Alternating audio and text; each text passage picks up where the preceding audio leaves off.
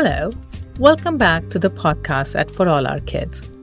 You are listening to our story segment. Today is the third and final part of Snow White and the Seven Dwarfs, our very first masala fairy tales. Before we go to our story, do you know about our Wednesday podcast titled Teacher to Parent? That's where we address common and not so common topics like how children learn to read and advocating for your adopted child in the Indian schools. Do check those out. You may find some information there to help you navigate your child's school years. And now to the story. Snow White and the Seven Dwarfs, Part 3. Last week, Snow White got the better of the huntsman and found her way to the dwarf's little house. We ended with the queen's discovery that her rival was still alive. Who will win this round, the queen or the princess? Let's find out. The queen paced to and fro in her room all day long. That night, she tossed and turned until the wee hours. It was no good. She had to do something. The covers went flying as she got out of bed. Her aimless wandering brought her to the royal library, and she gazed into the distance, not knowing what to do. Then her eyes cleared, and her heart skipped a beat. Someone had replaced a book of poisons among the royal recipe books. The next few days were very busy days for the stepmother.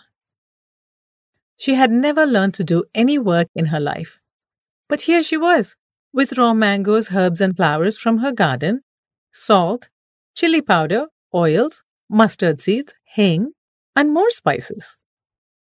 She tried one thing after another and fed the birds constantly. Finally, satisfied with her efforts, the queen returned to her room, removed all her jewelry, and washed off her kajal and bindi. She draped an old sari that she had borrowed from a maid long ago, and nobody stopped her on her way out because she looked so ordinary and unimportant.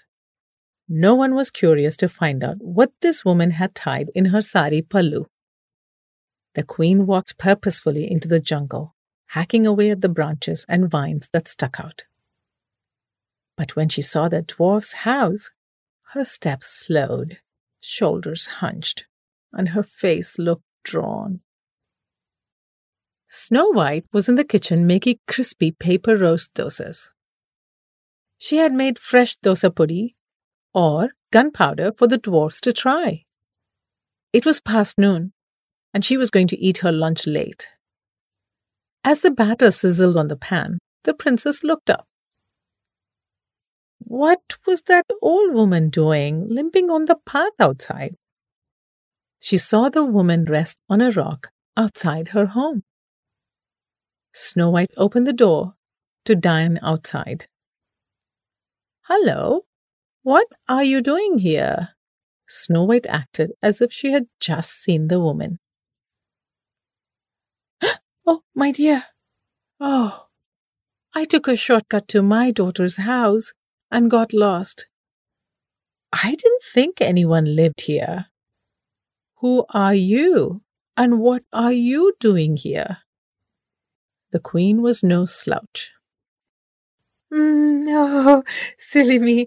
I'm eating my lunch late today. You look hungry too.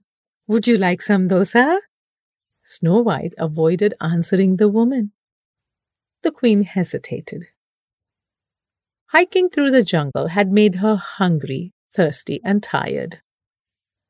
What harm could a bite of dosa do? Besides, it was perfect for sharing her gift with Snow White. She quickly untied the bag at the end of her pallu and took out a jar. Here, I made some mango chutney for my daughter.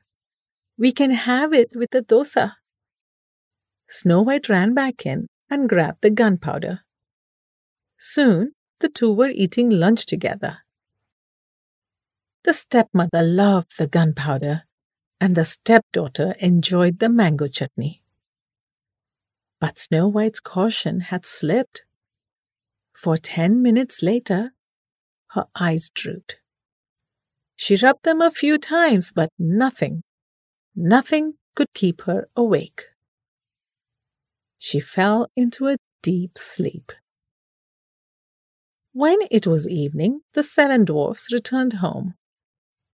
On the ground by the door lay Snow White, her plate and tumbler unwashed. They suspected foul play by the stepmother, but no one was to be seen near their home.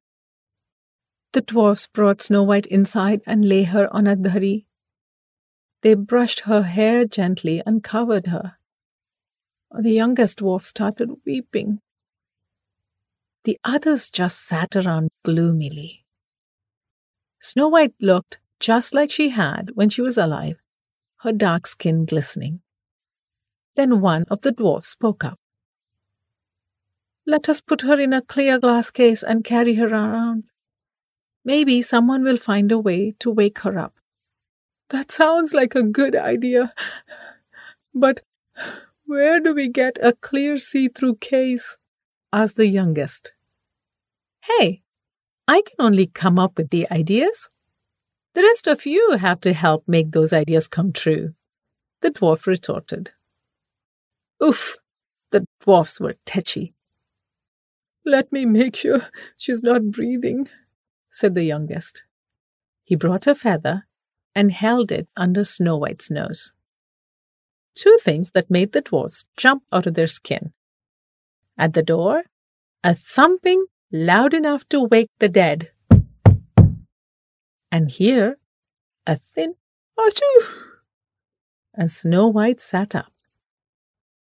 The dwarfs looked at the door, then at Snow White, the door, and then at Snow White, their mouths hanging open. "Why are you holding that feather under my nose? And why isn't someone opening the door?" Snow White was puzzled. But are you alive?" the dwarf stuttered. "Do you think I'm talking to you while I'm dead? Of course I'm alive. Will one of you open the door, or should I get it?" Now Snow White was cross. A dwarf pulled the door open to see the queen, her face red, mouth hanging open, and water running down from her eyes, nose, and mouth. "That Dosapudi! What did you put in that powder? You were trying to kill me," she gasped, holding her stomach. "The queen! She's the queen!" The dwarf pulled the woman into the house, even though there were no nosy neighbors around them, and shut the door loudly. "Oh, give her some milk," said Snow White, rising from the bed. The queen gulped 1 tumbler of milk, then another. Finally, she stopped panting and looked at the 8 people glaring at her. "You tried to kill your queen," she began. There was a knock at the door again. What now? A well-dressed, handsome, swashbuckling young man stepped in. "Hello, I am the prince from a faraway kingdom. My astrologer told me that I would save a young woman and marry her if I walked down to the caves in this jungle. I kept walking round and round, but I saw no one. Oops. Did I come at the wrong time?" He looked at Snow White, the queen, and the 7 dwarfs. No, you are right on time." Snow White thought quickly, almost leaping at him. "Listen, I think your astrologer made a few mistakes, but he was right about the main idea. You've come to the right place. This poor woman needs help. She ate something from the jungle, and now she thinks she's the queen. Can you please take her to your kingdom and ask your doctors to cure her? I don't think there is anyone in this jungle who can cure her," she pleaded with the prince. The handsome prince looked at the woman. "I am the queen. I am her stepmother. She is the Princess Snow White. See what I mean? She needs help. Please, don't leave her to suffer in this jungle. Take her with you." The dwarf stood in a row beside Snow White and nodded. "You think this is what my astrologers meant?" The prince's handsome face looked undecided. "But of course, they wanted you to save her." 8 voices rang as one. So the prince asked his soldiers to take the queen to his carriage. Snow White packed her more dosas without any gunpowder this time.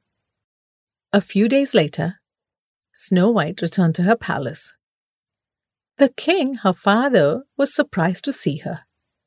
"My dear, I thought you were away studying. How did you get back so soon?" "Well, father, I wanted to study from home," Snow White replied. Then she went inside and broke the queen's mirror into pieces. So, my friends, this is the end of the first of our masala fairy tales, Snow White and the 7 Dwarfs. Did you enjoy it? We want to hear from you. Write to us and tell us what you think of the story. Our email ID is podcast@forourkids.com. That is podcast@forourkids.com. Come back next week to see what other fairy tale takes on a new life at For All Our Kids. Until then, goodbye.